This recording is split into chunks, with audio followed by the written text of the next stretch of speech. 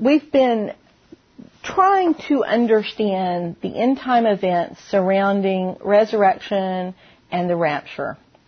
And before we get started this week, I just want to make one quick comment on that. And that is, we're talking about timing here and not content. I think that within the various denominations of Christianity, there is widespread agreement as to the events that will occur. There definitely will be a rapture. There is going to be resurrection. There is going to be a marriage of the Lamb.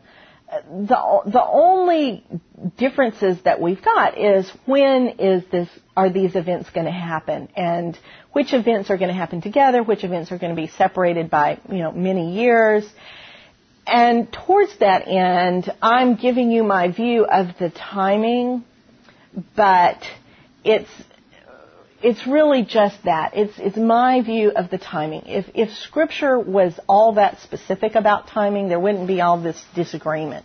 So from that, I take comfort in the fact that there is room for interpretation, and that what God wants us to understand is the events that will occur. An example that I would give is in the prophecies of Daniel. If we lived back in the time of Daniel, we would have no clue what God was talking about. Daniel himself was utterly confused by the visions and prophecies that God showed him. But we who have lived through history and have seen so many of those prophecies fulfilled to the letter, we can really understand what God meant, who these kingdoms were that he was referring to. And so I think it will be like that as we approach closer and closer to the time of the end, that as the events begin to transpire, God has given us enough information that we know what to expect next. So as it becomes more and more important, it will also become clearer and clearer to us what the timing will be. Towards that end, I have prepared for you a handout that we're not going to review in class, but that is going to be posted on the web. And it is a handout titled The End Times Worksheet. And I've got on there kind of a subtitle of what we've learned so far, because this little worksheet just outlines the major events. For example, the end times, the tribulation will start with the covenant that the Antichrist makes with the many. We move on into the Great Tribulation. We then move to the second coming of Christ, the Battle of Armageddon, the Day of the Lord. Move on into the period in between that and the 1,000-year millennial reign, et cetera, et cetera. So it's got these major categories of events kind of in sequence for you. And then next to each one of them are some bullet points of particular things that happen during that segment of time. And what's very helpful to you there is, in addition to telling you, the event that will happen, for example, the gospel will be preached in the whole world as a testimony to the nations during the Great Tribulation. So that's like a bullet point within the Great Tribulation. I also give you the scripture reference for that event. So you can begin to take these, not only to review them and to use as a reference to remember where in the Bible it said such and such, but you can also begin to take these pieces and rearrange them according to your own interpretation and understanding of these scriptures. And lastly, I want to say that we're going to take a break for 3 weeks. We're going to reconvene the first Wednesday in August. We're going to take a little summer break here, and I look forward to seeing you the first Wednesday in August, and we will pick up at the end of chapter 3 of Revelation and go on into chapter 4. Last week we worked on the Day of the Lord, and it was all blood and guts and gore. So this week we're going to completely switch gears and work on the marriage of the Lamb. This is a major theme at the end of Revelation, and it's important to understand the sequence of events of the marriage of the Lamb to have a framework within which to fit the things that happen at the very end times. So we're going to look first at the traditions associated with a marriage ceremony in the Jewish tradition, especially around the time of Christ. And we're going to then go back and read the pertinent parts of Revelation with some support from the rest of Scripture that talk about the whole set of events surrounding the marriage of God's people to Jesus Christ, the Lamb of God. And we're going to then, within that, talk about resurrection and the rapture, because it's within that context that we can further understand the timing of these events. So first, let's start out with what a Jewish wedding ceremony might look like back in the time of Christ, before and really for many hundreds of years after that. The first thing that would happen is the father of the groom would arrange for the bride. And this very often occurred when the bride and the groom were just children. And it was really not unusual at all for the bride and the groom to meet for the very first time on their wedding day, when their marriage had been arranged long, long ago when they were little kids. And what would happen is the father of the groom would identify the bride and then go and pay the bride price. From that point forward, that little girl was set apart as the wife to be married to the groom. After that would be a period of preparation. Now, if the bride and groom were already adults, this period of preparation might only last a year. It was always at least a year, in part because you want to make sure that bride is not pregnant. But it very often lasted a much longer time. And during that time, the groom is also preparing, because in order to be married, he has to be able to support a household. So either he's got to establish a household of his own, or he has to come into his own inheritance. And once the groom was ready to get married, had a way to support his wife, had prepared a home for her, then he would come to fetch the bride. It seems to be kind of a technical term, to fetch the bride, and take her from her father's house, from her own home, to the home that he has prepared for her. At that point, the wedding ceremony would occur, usually attended only by a few guests, a few honored guests and witnesses. And then immediately after the wedding, there would be a huge wedding feast to which everybody in town was invited. And this feast could last days, up to 7 days. So the first thing we want to do is look back at the arrangement of our marriage. God the Father would be the one arranging the marriage of his Son. And the first thing that happens is he identifies the bride. And the bride is set apart to be his wife. Now, one question we have to answer for ourselves is, does the bride of Christ, which as Christians we know clearly includes the church, does it also include the Jews who are going to be redeemed at the day of the Lord? Does it include the Old Testament saints? Or are there two brides? Is Israel the bride of the Father and the church the bride of Christ? We need to keep these questions in mind as we look through Scripture. My personal bias and belief, what I think I see in Scripture, is that Jew and Gentile share together in the heritage, in the promise of God. And it is the bride and Christ is composed of both Jew and Gentile. Therefore, it is the chosen people as well as the church. We become one people in Christ. And let's look back at some of the Scripture that talks about this and why I might think that. The first Scripture we want to look at is Deuteronomy 7:6. This is a Scripture one of many Scriptures where God the Father sets apart Israel as his chosen people, as to be his wife. For you are a holy people to the Lord your God. The Lord your God has chosen you to be a people for his own possession out of all the peoples who are on the face of the earth. Now, obviously, there's tons and tons and tons of other Scriptures to that effect, but that's a good representative one. Then, we look at Ezekiel 16:8, where he becomes a husband to this wife.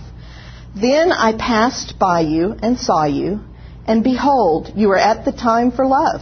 So I spread my skirt over you and covered your nakedness. I also swore to you and entered into a covenant with you so that you became mine, declares the Lord God. The Old Testament is filled with imagery of Israel as the wife, the chosen wife of God. But I want you to notice also in this next passage, Jeremiah 3:19, where the metaphors of father and son get mixed, and you'll find that all throughout Scripture. The father and the son image get kind of jumbled up together, so it's not a real clear distinction, which makes sense if, from our point of view, this is a triune God, correct? So look at Jeremiah 3:19. Then I said, how I would set you among my sons and give you a pleasant land, the most beautiful inheritance of the nations. And I said, you shall call me my father, and shall not turn away from following me. Surely as a woman treacherously departs from her lover, so you have dealt treacherously with me, O house of Israel, declares the Lord. So in that one passage you can see reference to the son, the relationship with the son, relationship with the father as a father, and the relationship with God as a husband. All in that one little passage there. Jeremiah 31:31 continues about how Israel broke that marriage covenant, but it adds the promise of the Lord, which you see throughout Scripture, where he says, you know what, I know you have been an absolute whore, but I will take you back and make you clean. Here's what he says. Behold, the days are coming, declares the Lord, when I will make a new covenant with the house of Israel. That's a new marriage covenant he's talking about.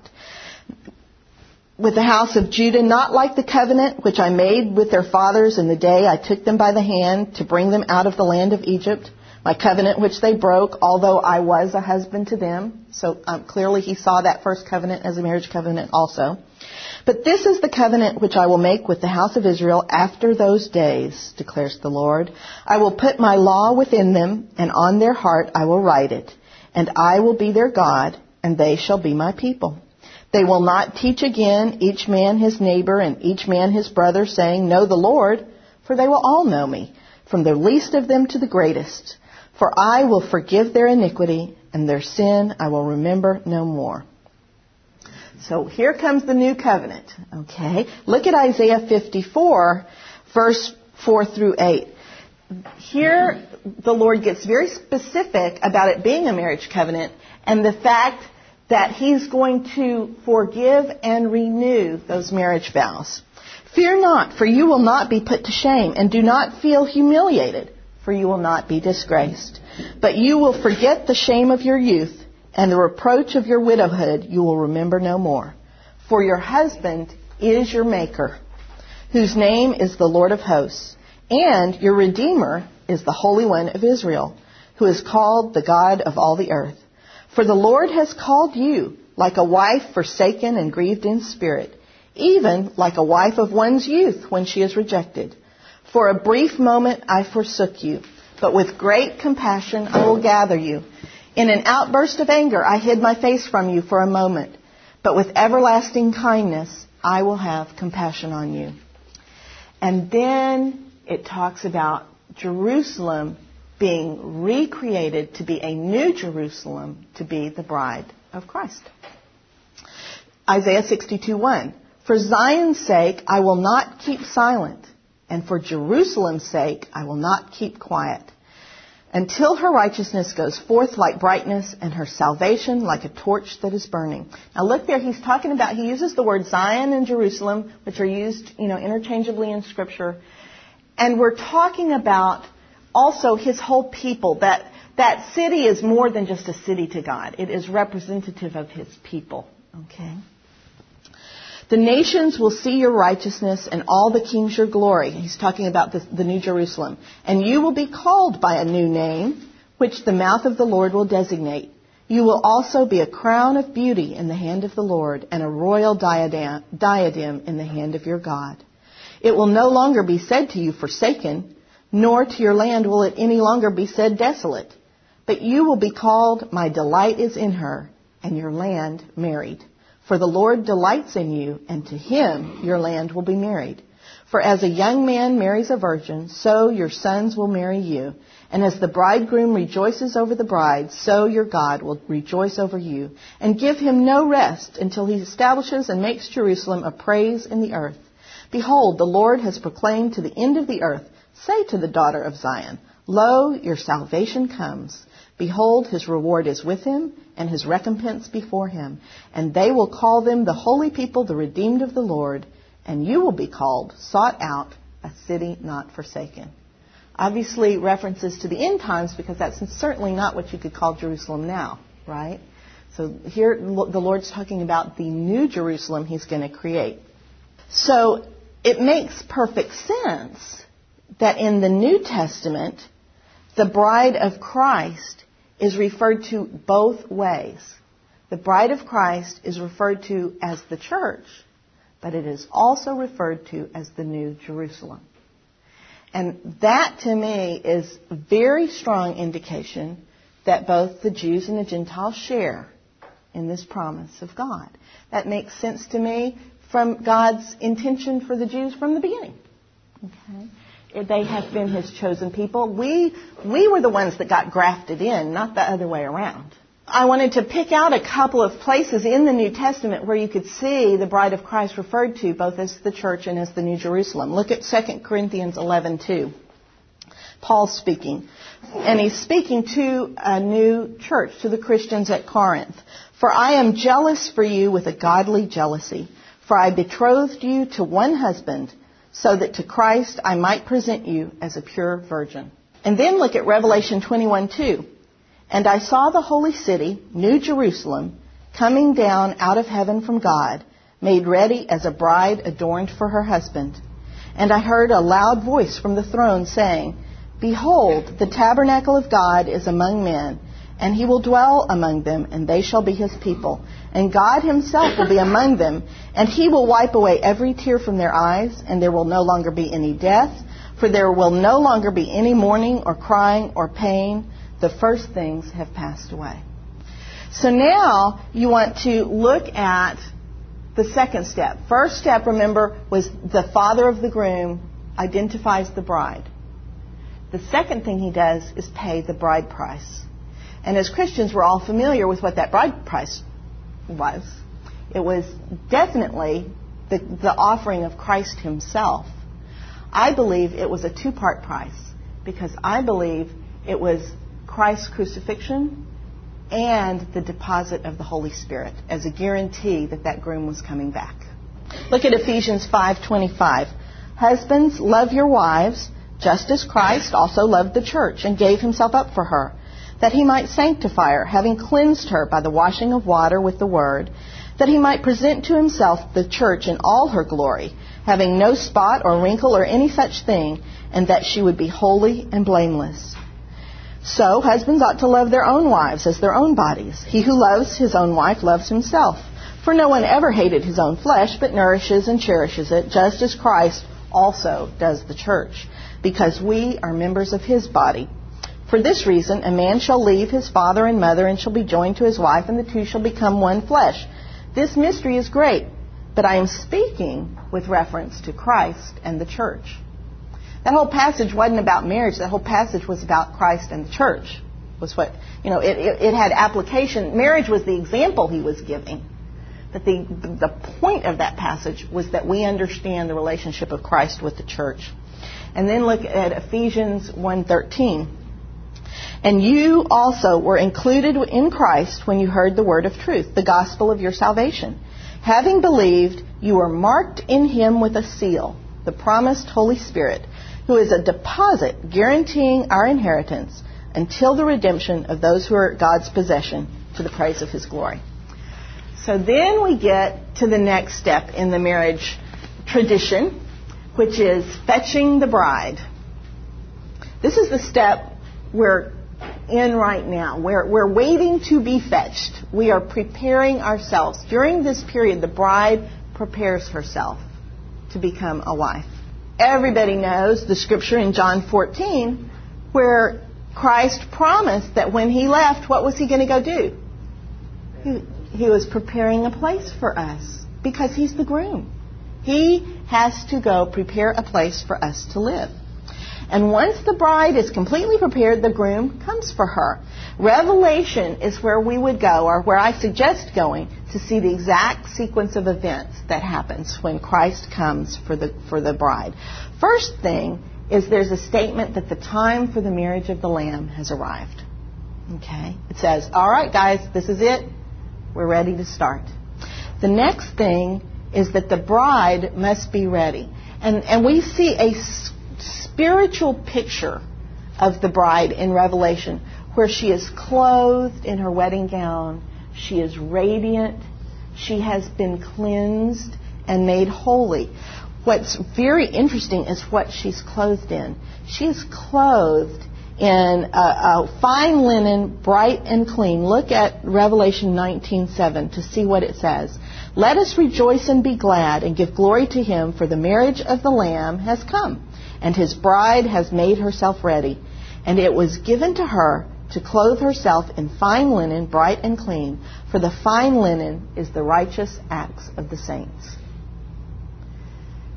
That bride is made holy by the groom, okay? She is made holy by Christ, but her wedding dress are the righteous acts of us, of all the saints. And I want to point out right here that a lot of people take this verse in Revelation 19, which is at the very beginning of the whole sequence of marriage-related events in Revelation. Many people take that verse to mean that the marriage has already occurred. And that is certainly one valid viewpoint. That's not the viewpoint I take. I take this verse to mean the time has come, and now I'm going to tell you how it happens. Then he said to me, this is verse 9, "Right, blessed are those who are invited to the marriage supper of the Lamb." And he said, these are the true words of God. And there is the reference to the marriage supper that happens after the marriage ceremony, okay? And that's another reason people believe that since he's talking about the marriage supper, therefore the whole wedding must have already taken place. I think he's just introducing the topic here. Okay? So then, now we're going to start going serially through Revelation. So if you notice these references, we finished off at Revelation 19, verse 10. The very next verse, the groom arrives. And here's the description of the groom. "And I saw heaven opened, and behold, a white horse, and he who sat on it is called Faithful and True, and in righteousness he judges and wages war." And it goes on, we read this last week, to describe Jesus the warrior with all the armies of heaven behind him, and emblazoned on his thigh, King of Kings and Lord of Lords. This is the groom. Now, according to 1 Thessalonians 4, this is the point where the dead are resurrected and the believers who have survived on earth are raptured to meet the Lord in the air. This occurs, according to both Thessalonians and Corinthians, at the last trumpet. Let's take a quick look at that. 1 Thessalonians 4:13. "But we do not want you to be uninformed, brethren, about those who are asleep, so that you do not grieve as the rest who have no hope. For if we believe that Jesus died and rose again, even so God will bring with him those who have fallen asleep in Jesus. For this we say to you by the word of the Lord, that we who are alive and remain until the coming of the Lord will not precede those who have fallen asleep." And now here's where we want to start counting. 1, 2, 3. We want to start counting the events and getting them in our heads. "For the Lord himself," number 1, "the Lord himself will descend from heaven with a shout, with the voice of the archangel, and with the trumpet of God." That's number 1. That's what happens first. Number 2, the dead in Christ will rise first. And number 3, we who are alive and remain will be caught up together with them in the clouds to meet the Lord in the air. And so we shall always be with the Lord. Okay, this is like the classic rapture passage. But look at another passage, 1 Corinthians 15:51, that has the same events, 1, 2, and 3 in order, but gives us a little bit more information. It says, "Behold, I tell you a mystery. We will not all sleep, but we will all be changed. In a moment, in the twinkling of an eye, at the last trumpet. For the trumpet will sound." Okay? Remember, number 1 was Jesus comes from heaven with a shout, the voice of the archangel, and the trumpet of God. So it's very consistent. So that's number 1. The only piece of information that got added here was it was the last trumpet. Okay? Number 2, the dead will be raised imperishable. Well, that fits with the previous passage that told us the dead will be raised. The only information it added was that they will, at that point, get their imperishable bodies. And number 3, we will all be changed. There's the rapture again, just like it was in the previous verse. Let's focus on the trumpet for a minute. In Revelation, there are 7 trumpets described at the end time. The 6th trumpet, and it really just talks about the 6th angel sounded his trumpet. I heard a voice from heaven, release 4 angels that had been prepared to kill a third of mankind. Those angels then released this army of horsemen. The number of the armies of the horsemen was 200 million. I heard the number of them. And the rest of mankind, and it talks all about, it gives at that point a spiritual picture of what those horsemen looked like. That's pretty awful. Well, that's the 6th trumpet. The 7th trumpet, the last trumpet, heralds the second coming of Christ and the establishment of his kingdom. Look what the 7th trumpet says in Revelation 11:15. The 7th angel sounded his trumpet. There were loud voices in heaven saying, "The kingdom of the world has become the kingdom of our Lord and of his Christ, and he will reign forever and ever." And the 24 elders who sit on their thrones before God fell on their faces and worshipped God, saying, "We give you thanks, O Lord God, the Almighty, who are and who were, because you have taken your great power and have begun to reign. And the nations were enraged, and your wrath came, and the time came for the dead to be judged, and the time to reward your bondservants, the prophets and the saints, and those who fear your name, the small and the great, and to destroy those who destroy the earth. And the temple of God, which is in heaven, was opened, and the ark of his covenant appeared in his temple, and there were flashes of lightning, and sounds, and peals of thunder, and an earthquake, and a great hailstorm." Okay. So there in the 6th and the 7th trumpets, you have the whole picture of Armageddon and the second coming of Christ to begin to establish the kingdom that will last forever. Now, to me, when I read that, and it's talking about the last trumpet in Corinthians and Thessalonians, I'm equating that to the last trumpet talked about in Revelation. Okay, I think that's a significant trumpet. Many people do not interpret it that way. And it's certainly open to interpretation. In order to believe that the rapture happens before all of this, you have to believe there must have been some other trumpet. Okay? So, you can believe that. It's just however you fit these pieces together. So now, let's go back and look at 1, 2, and 3, at those events, and look at some context in Scripture. The first thing that happens, remember, is Jesus comes at that last trumpet with a shout and the archangel. It says specifically that the armies of heaven are with him. We want to look at who's in those armies of heaven. Okay? Because one of the big points is, if we were raptured before all this happened, the armies of heaven would include the saints, because they would have been in heaven and would be coming with him, right? On the other hand, if the rapture occurs at this point, the only people that are going to be in those armies are the angels at that point, and then we join them in the air. Okay? So let's take a look at that. What does it say? Look at Matthew 16:27, and I gave you the parallel verse in Luke 9:26. "For the Son of Man is going to come in the glory of his Father with his angels, and then repay every man according to his deeds. Truly, truly, some of those standing here will not taste death until they see the Son of Man coming in his kingdom." That in itself is a very confusing little statement. But the point that I'm trying to make here is, here's a place where it says Christ is coming with his angels. Okay, let's look at another one. Matthew 24:35 and 36. But of that day and hour no one knows, not even the angels of heaven, nor the Son, but the Father alone. Now, why would he list the angels of heaven and the Son as important people to know this hour? Well, because they're the ones being there. Okay? They're the ones who ought to know when this hour is. And Jesus says, they don't, the people who are going to do it don't even know. Only the Father knows when this hour is. Look at Matthew 25:31. But when the Son of Man comes in his glory and all the angels with him, then he will sit on his glorious throne. Mark 8:37. Whoever is ashamed of me, I'll be ashamed of him when he comes in the glory of his Father with the holy angels. John 1:50, this is 151, this is the calling of the disciple Nathanael. And he said to him, Truly, truly, I say to you, you will see the heavens opened and the angels of God ascending and descending on the Son of Man. Now that one may refer to some other event, but I'm assuming that it's referring to the second coming, okay, where the angels are there. And then 2 Thessalonians 1:6. Where it promises God is going to take vengeance on those who have afflicted you.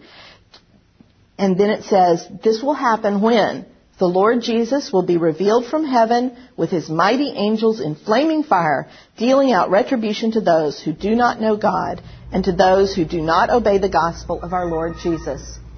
Now, all of that said, angels, Jesus, angels, Jesus, Jesus, angels, okay? Not one word in there about the saints. Well, that doesn't mean the saints aren't going to be in the picture. It just means, as far as I'm concerned, they enter shortly thereafter. Let's look at the passages that talk about the saints and how they get into the picture. Look at Matthew 24, verse 30. And then the sign of the Son of Man will appear in the sky, and all the tribes of the earth will mourn, and they will see the Son of Man coming on the clouds of the sky with power and great glory. And he will send forth his angels with a great trumpet, and they will gather together his elect from the four winds, from one end of the sky to the other. 1 Thessalonians 2:19 talks about that the saints of Christ, those early Christians, will be present in the presence of our Lord Jesus Christ at his coming. 1 Thessalonians 3:12 and 13, where again, Paul is talking to the Thessalonians saying, love one another, be kind, try to allow God to make you holy in your actions and deeds towards each other, so that you can stand without blame in holiness before our God and Father at the coming of our Lord Jesus with all our saints. So clearly the saints are going to be there at the coming, right? The first verse we looked at said, he's coming, he's got his angels, the angels are going to go gather all his elect. Okay, let's look at another place where it talks about this. 2 Thessalonians 1:6. This is the same one that we read in the earlier passage about the angels, and I highlighted that for you where it says the Lord Jesus will be revealed from heaven with his mighty angels in flaming fire. But then it goes on at the end of that verse to talk about this is the time when Jesus comes to be glorified in his saints on that day and to be marveled at among all who have believed. Go on to 2 Thessalonians 2 verse 1. Where he talks about the coming of our Lord Jesus Christ and our gathering together to him. Okay, again, to me, that's saying he's coming, we're being gathered to him. That's very consistent with all of those other scriptures about, the rapture and the resurrections. And the last one is in Hebrews 9:27 and 28, where it says, when Christ comes this next time, his coming is not going to be about sin. It's not going to be about sin. He already came and dealt with sin. This time, it's going to be about salvation, to bring salvation to those who are waiting for him. And to me, I'm focusing on that phrase, we are waiting for him to come. Okay, to come get us at this point. Now, that is how I put those pieces together. That's why I believe what I believe. Obviously, you can go through and say, just as easily probably that he's talking about an earlier rapture, and therefore he's bringing the saints with him now. I just want you to be aware that there's more than one view here. This is all recapped also in Revelation 17 that does, throughout Revelation, just like the rest of the Bible, you find lots of stories and telling of the same event over and over, but from a different perspective. In Revelation 17:12, it talks about the Battle of Armageddon, and it puts it in the context of 10 kings that will arise, which is, eerily reminiscent of some stuff we studied in Daniel, isn't it? Okay. The 10 kings which you saw, 10 horns which you saw, are 10 kings who have not yet received a kingdom, but they receive authority as kings with the beast, who is the Antichrist, for 1 hour. These have one purpose, and they give their power and authority to the Antichrist. These will wage war against the Lamb. Okay, that's the Battle of Armageddon. And the Lamb will overcome them because he is Lord of Lords and King of Kings. That's exactly what he had emblazoned on his thigh at that battle. And those who are with him are called, the chosen, and the faithful. So this is like an overview of what happens. Now, if we go back to Revelation chapter 19 and pick up where we left off with Jesus, the groom, appearing as a mighty warrior, let's pick up where we left off in that passage and look at some of the details about what happens that day. First thing that happens is the Antichrist is judged, defeated, and thrown into the lake of fire. Now, we know from our study in Daniel that the saints are present for that judgment, because the judgment of the Antichrist is between the Antichrist and the saints. God judges between the Antichrist and the saints. Look at what it says. Then I saw an angel standing in the sun, and he cried out with a loud voice, saying to all the birds which fly in mid-heaven, "Come, assemble for the great supper of God, so that you may eat the flesh of kings, and the flesh of commanders, and the flesh of mighty men, and the flesh of horses, and of those who sit on them, and the flesh of all men, both free men and slaves, and small and great." Now, that was the call we saw in the Old Testament, the call of the birds to the battlefield of Armageddon. And I saw the beast, that's the Antichrist, and the kings of the earth and their armies assembled to make war against him who sat on the horse and against his army. And the beast was seized, and with him the false prophet who performed signs in his presence, by which he had deceived those who had received the mark of the beast and those who worshipped his image. And these two were thrown alive into the lake of fire, which burns with brimstone. The rest were killed with the sword that came from the mouth of him who sat on the horse, and all the birds were filled with their flesh. Okay, so that's the end of chapter 19. And so the very next thing that happens is in chapter 20. And it talks about, at this point, all of this is happening, all at the same time. Satan is bound and thrown into the abyss for 1,000 years and not allowed to operate on earth. And then John sees the vision of all of those who were resurrected.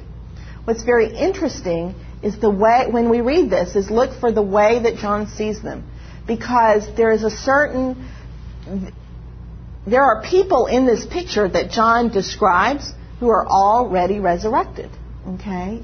It's a very interesting passage. Look at it. Revelation 20, verse 1. Then I saw an angel coming down from heaven, holding the key of the abyss and a great chain in his hand. And he laid hold of the dragon, the serpent of old, who is the devil and Satan, and bound him for 1,000 years. And he threw him into the abyss and shut it and sealed it over him, so that he would not deceive the nations any longer until the 1,000 years were completed. And after these things, he must be released for a short time. We studied the abyss in an earlier class. This is not the lake of fire. This is possibly the deepest level of Hades, or possibly a separate place, but it is a place that has been in existence for fallen angels and fallen spirits. Okay, so Satan is bound, thrown in there for 1,000 years. Now listen what happens next. Then I saw thrones, and they sat on them, and judgment was given to them. Doesn't say who they and them is at that point. And I saw the souls of those who had been beheaded because of their testimony of Jesus and because of the word of God. And those who had not worshipped the beast or his image, and had not received the mark on their forehead and on their hand, and they came to life and reigned with Christ for 1,000 years. The rest of the dead did not come to life until the 1,000 years were completed. This is the first resurrection. Blessed and holy is the one who has a part in the first resurrection. Over these the second death has no power. But they will be priests of God and of Christ, and will reign with him for 1,000 years. So let's talk about this first resurrection. This is an interesting point. Obviously, the they and the those who were sitting on those thrones were already resurrected. Okay? We know for a fact, because he gave us a great big description here, that the tribulation martyrs are resurrected and are part of the first resurrection. What we don't have is the time frame of the first resurrection. It doesn't exactly say when it started. It's kind of open-ended on the start point because there were the theys in the picture that were already resurrected. Yes, ma'am? Well, when Christ visited with Elijah and Moses on the Mount of Transfiguration, were they not already resurrected? I don't believe. The question was at the Transfiguration when Christ visited with Elijah and Moses, were they already resurrected? That's a great question. And I don't think that they were. And most people who will interpret the Scripture will tell you that they were not. Because generally speaking, people who believe that the rapture occurs early and that it's only the saints of the church, of the Christians, believe the Old Testament saints are not resurrected till the Great White Throne Judgment at the very end. Elijah went up in a chariot. Right. And nobody saw Moses die. That's right. That's right. So, it's an interesting question. And there's a lot of these questions I am just simply not going to know the answer because it's not specific in Scripture. All right, quit now. I'm telling you everything I do know, everything I can put together and read. But I believe, and I'm going to talk here in a minute about the resurrection of the Old Testament saints and where I think that fits. But I don't think at the Transfiguration they were resurrected. All right, so the point here, did you have a question? No. Oh, okay.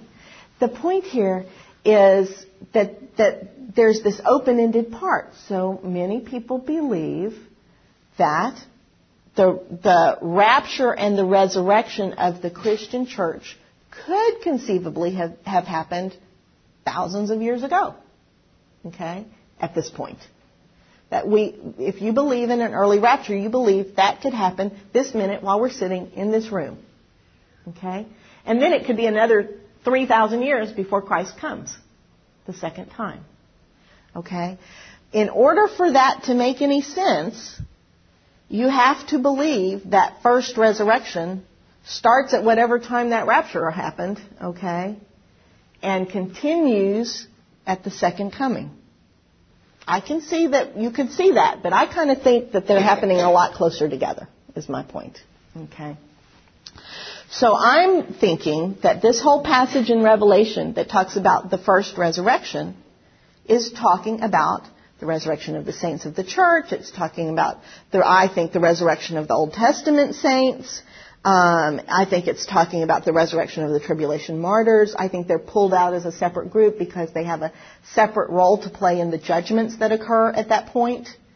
But I think there are two resurrections, the first one and the second one, that are talked about in Revelation. Okay? All right, so let's look at who are the those and the theys that are sitting on those thrones. Look at 1 Corinthians 6:2. Or do you not know that the saints will judge the world? If the world is judged by you, are you not competent to constitute the smallest law courts? Do you not know that we will judge the angels? How much more the matters of this life? This is in a whole passage where Paul is railing at the Corinthians because they kept suing each other in small claims court. And he said, you're going to judge the world. You're going to judge Men and angels. Can't you even get it straight over the boundary lines in your property here on earth? That place, and also there's another one I did not put in there, but in Luke, if you want to jot this down, Luke 22, verses 28 and 29, Christ specifically tells his apostles, his disciples, that they will judge also. Okay? So we know that the saints are the ones who are judging, and therefore we know who the they and the those are that are sitting on those thrones that have been resurrected. Okay? So where did I get the Old Testament saints out of all of that? Where I got that was back in the passage in Matthew, and I think I've got it here again for you in Mark's version of the same teaching in Mark 13:24. I believe that the Old Testament saints are resurrected at this point because of these passages. Look what it says. But in those days, after that tribulation, the sun will be darkened, the moon will not give its light, the stars will be falling from heaven, and the powers that are in heavens will be shaken. We know that all happens at the Battle of Armageddon. Then they will see the Son of Man coming in clouds with great power and glory. And then, first he comes, and then he will send forth the angels and will gather together his elect from the four winds, from the farthest end of the earth to the farthest end of heaven. Couple of points to look at there. Elect, that word is the word for chosen. He is pulling together the chosen people. That includes us, that includes the Jews, as far as I'm concerned. He's gathering them from earth, those who are still living, and he's gathering them from heaven, the farthest end of heaven. That's why I think the Old Testament saints get resurrected here. Also, just out of principle, my whole perspective on this is that Jews and Gentiles share the promise. So if the church is getting resurrected, the Jews are getting resurrected. Okay? Yeah. All the Jews are just the Messianic Jews? Well, that's a great question, because I believe it's all the Jews. Because there is a passage, and I don't know if I put it in this lesson or not. Let me look real quick. And if we'll get to it if I don't. But anyway, the reason that I know that is because when the Jews are gathered physically on earth, and there is a great deal, a number of passages in the Old Testament that describe that event happening. It says specifically that he gathers the righteous and the unrighteous at that point and causes them to pass under the rod, like a shepherd's rod, to separate them out at that point. He says, I'm going to gather them all, but the ones that are unrighteous will not enter Jerusalem. Now you're saying the unrighteous Jews? Yes, ma'am. So not all of them will go? Right. He will gather all of them to the judging place. Okay, he will gather them all, but not all of them will enter Israel and enter Jerusalem. And we looked at other references in earlier classes, remember, about a Jew is not a Jew except he is circumcised of heart. Okay, it's not the physical thing that God sees as being the chosen people. Okay, it's the circumcision of heart, which is another argument in my mind for Jews and Gentiles sharing in this. Okay, I think these go under the GT, the great truths of the Bible. Okay, that we share in all of these inheritances. Now, not the wicked Gentile dead are not resurrected at this point. Okay, God is gathering, only people that he's resurrecting are the righteous ones. The ones on earth, Jew, righteous or wicked, that are Jews get gathered in. Okay, see that distinction there? Okay, so let's look at what happens. Christ and the resurrected or raptured saints rule the Gentile nations that are still out there, still living, still wicked, okay, rules them with a rod of iron. This is very interesting because we rarely think of the second coming in terms of there still being enemies. Somehow as Christians we've got it all jumbled up there in a mush at the end of time, and we think that when Christ comes, everything stops, everybody's happy, everybody goes to heaven, and wicked goes away. Well, that's not what happens, okay? It's wishful thinking. That's right. Every knee shall bow. Every knee shall bow, absolutely. But let's look and see what it says. Revelation 19:15. From his mouth comes a sharp sword, so that with it he may strike down the nations, and he will rule them with a rod of iron. And he treads the winepress of the fierce wrath of God the Almighty. And on his robe and on his thigh he has a name written, King of Kings and Lord of Lords. Now look at the messianic prophecy in Psalm 110, verses 1 through 6. The Lord, that is God, says to my Lord, that is Christ, sit at my right hand until I make your enemies a footstool for your feet. The Lord will stretch forth your strong scepter from Zion, we know what that is, saying, rule in the midst of your enemies. See, when Christ comes, his enemies will still exist on earth. Absolutely, he will bring them into submission. Look at the next part. Verse 5. The Lord, Christ, is at your right hand. He will shatter kings in the day of his wrath. We studied about the day of wrath last time. He will judge among the nations. He will fill them with corpses. He will shatter the chief men over a broad country. It goes on, and I don't know that I put in here what happens ultimately at the very end. Jesus brings, at the end of this 1,000 years, Jesus brings all dominion, authority, and power under him. That does not happen instantly on day one. That happens over this period of time as he's ruling these Gentiles, and he's bringing spiritual power and physical power, people power, under him both. So he's definitely ruling in the middle of enemies. And there's lots of scripture that talks about the fact that Jerusalem at that point is where Christ reigns from, that it is a holy city, and the wicked who do exist are not allowed in the gates. So all I can conclude from that is that they're still out there. Okay. So let's look at some of the part about Christ governing personally from Mount Zion. Isaiah 2, verse 2. Now it will come about in the last days, the mountain of the house of the Lord will be established as the chief of the mountains and will be raised above the hills, and all the nations will stream to it.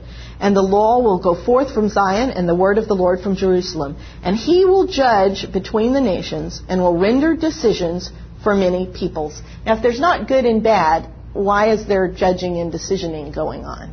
Okay? He's not judging the people. I mean, there is judgment of the people, but this passage is not talking about judging the people. Are they good or are they bad? He's rendering decisions between people who are having disputes. Okay? And they will hammer their swords into plowshares and their spears into pruning hooks. Nation will not lift up sword against nation, and never again will they learn war. Now, important point here. It doesn't say there's never again going to be a war, because there is one more war after that. We find that in Revelation. But it says they're not going to train for war anymore. All men come to Jerusalem to worship the Lord. Isaiah 66:22. For just as the new heavens and the new earth which I make will endure before me, so your offspring and your name will endure. And it will be from new moon to new moon and from Sabbath to Sabbath. All mankind will come to bow down before me. Then they will go forth and look on the corpses of the men who have transgressed against me, for their worm will not die, their fire will not be quenched, and they will be an abhorrence to all mankind. I didn't put the passage in here, but you would find it in one of your earlier handouts, where it says, from Sabbath to Sabbath, all mankind will come and bow before me. It also talks about, in another similar passage, that if any family on earth does not come, any nation does not come annually or at the fixed times to worship the Lord, they will have drought in their land. So clearly there again, they have a choice. They don't have to come if they don't want to come, but they will have drought. Now here is one of the places that refers to the new heavens and the new earth. Now the new heaven and the new earth, we know for a fact, happen at the great white throne judgment. It's specific in Revelation. It says the old heaven and earth flee away, the new heaven and the new earth come. Okay? However, we see reference to the new heaven and the new earth throughout the scriptures talking about this millennial kingdom, this 1,000 years. So right here is one of them, and it talks about the fact that God is creating this new heaven and earth. I don't know if that means He starts creating them right then, or if they're created in His mind and they just come at the great white throne judgment. It's not very specific. But this passage is using them as a simile. Okay? It says, your longevity, Israel, will be like the longevity of the new heavens and new earth that I am creating. Okay? Doesn't say that He created them there. It says He's using them as a simile.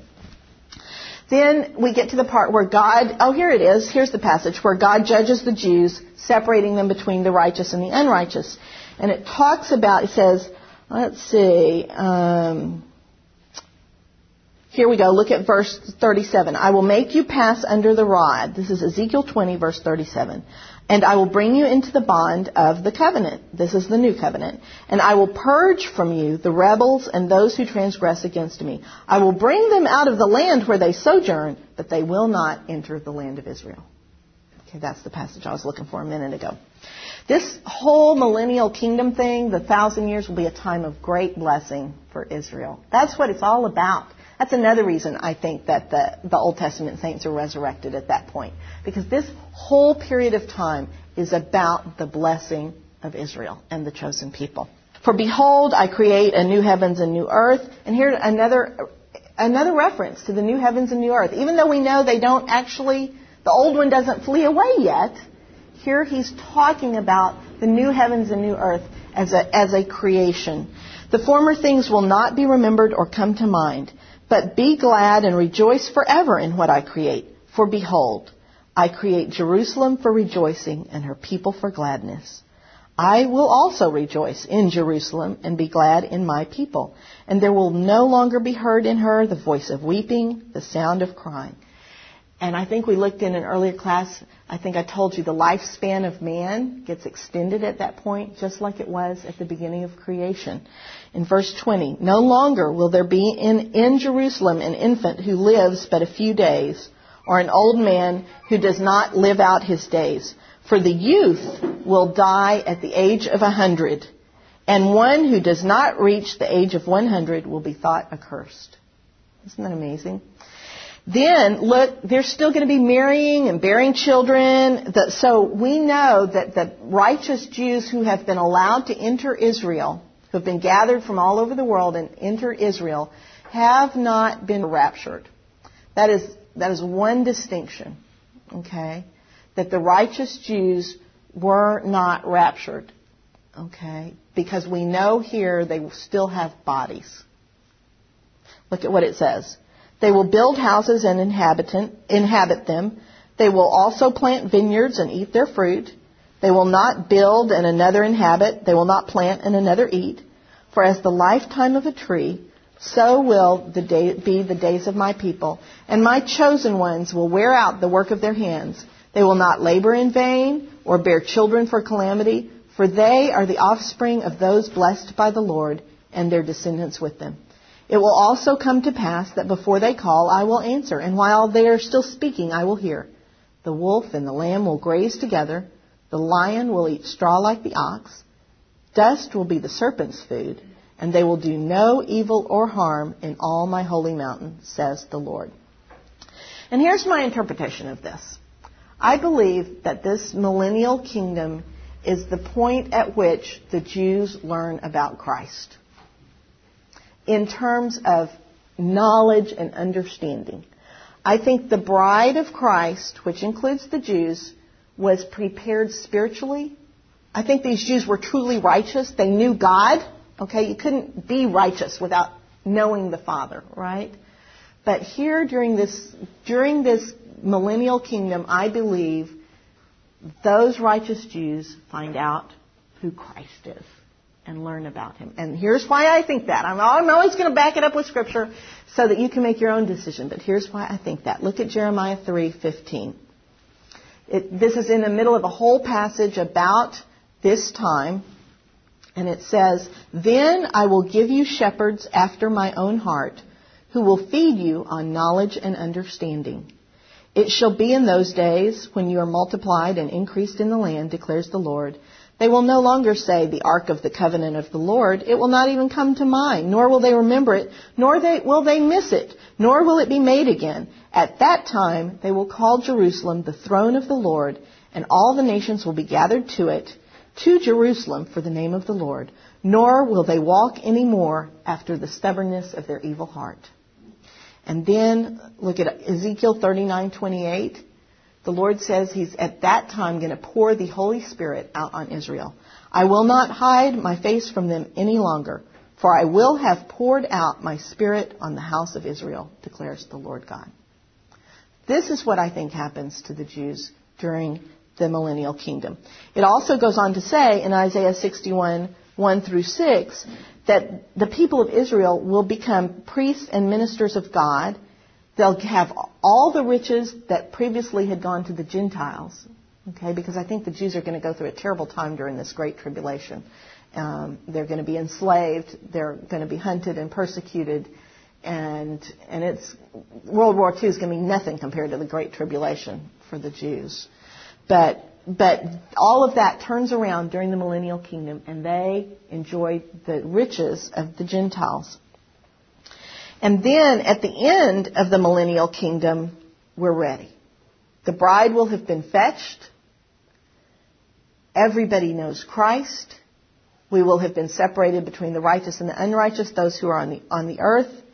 And the stage is set for the marriage ceremony. Revelation 20, verses 7, and this is continuing the narrative that we started in Revelation, where, Satan was bound for 1,000 years. We have the first resurrection. After the 1,000 years, when the 1,000 years are completed, Satan will be released from his prison and will come out to deceive the nations which are in the four corners of the earth, Gog and Magog, to gather them together for war. The number of them is like the sand of the seashore.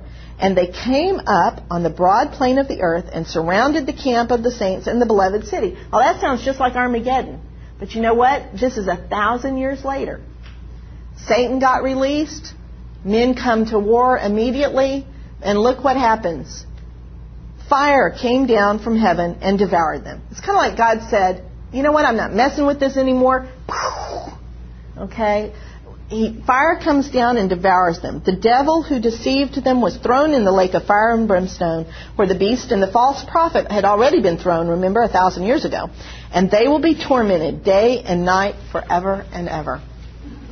Immediately after that is the great white throne judgment, which we've read that over and over in other classes. We're not going to read it again here. But it's the second resurrection. It's the resurrection when all the dead are resurrected, including the wicked dead are resurrected at that point.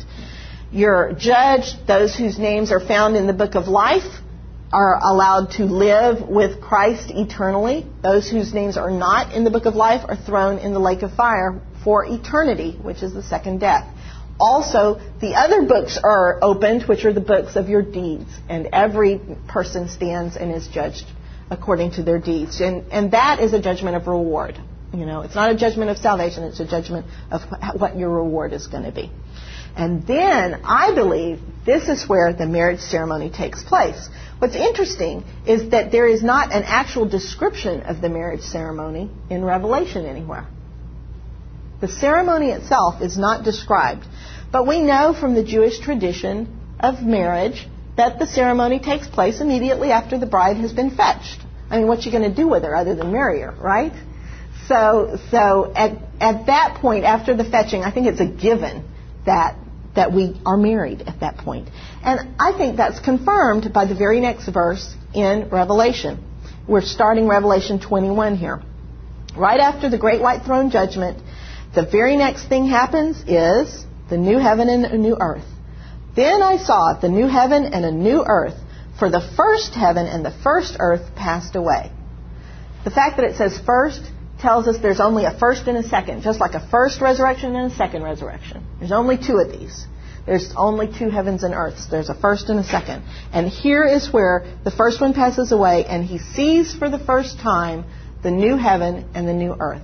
Now, they could have been created and held in readiness for the last 1,000 years.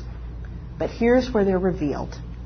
And I saw the holy city, New Jerusalem, coming down out of heaven from God, made ready as a bride adorned for her husband. Now, if she got married 1,000 years ago, I don't know why she's still looking like a bride. But that's another reason why I think the wedding is happening here, okay? It's happening at the end of that millennial kingdom, is my opinion. The wedding day has arrived, and now let's look at verse 9. One of the 7 angels who had the 7 bowls full of the 7 last plagues came and spoke with me and said, "Come here, I will show you the bride, the wife of the Lamb." And he carried me away in the Spirit to a great high mountain and showed me the holy city Jerusalem coming down out of heaven from God. This is not the same passage we just read, okay? It's just another reference to Jerusalem being the bride of Christ. And it goes through, and there's this big long passage describing the overwhelming brilliance and beauty of this New Jerusalem. And then he says in verse 22, "I saw no temple in it, for the Lord God the Almighty and the Lamb are its temple. The city has no need of sun or of moon to shine on it, for the glory of God has illumined it, and its lamp is the Lamb. The nations will walk by its light, and the kings of the earth will bring their glory into it. In the daytime, for there will be no night there, its gates will never be closed, and they will bring the glory and the honor of the nations into it, and nothing unclean, no one who practices abomination and lying shall ever come into it, but only those whose names are written in the Lamb's book of life." And after that wedding ceremony is the wedding feast. And this is the feast that we look forward to so much as Christians. Then he showed me the river of the water of life, clear as crystal, coming down from the throne of God and the Lamb. In the middle of its street, on either side of the river, was the tree of life, bearing 12 kinds of fruit, yielding its fruit every month, and the leaves of the tree were for the healing of nations. There will no longer be any curse, and the throne of God and of the Lamb will be in it, and his bondservants will serve him. They will see his face, and his name will be on their foreheads. And there will no longer be any night, for they will not have need of the light of a lamp, nor the light of the sun, because the Lord God will illumine them, and they will reign forever and ever. And then there's a whole section about, whoever does wrong, go ahead and keep doing wrong. If you're filthy, keep being filthy, but let the one who is righteous still practice righteousness, and the one who is holy still keep himself holy. And this is just kind of the end of the story where Jesus says, you know what, I've told you everything there is to tell you now, and you have to decide, how are you going to live your life? Are you going to continue to be wicked? If so, go right ahead. But are you going to choose righteousness and holiness? And if so, fasten your eyes on me. For behold, I am coming quickly, and my reward is with me, to render to every man according to what he has done. I am the Alpha and the Omega, the first and the last, the beginning and the end. And then skip all the way down to the last verse, because this is the invitation to the wedding feast.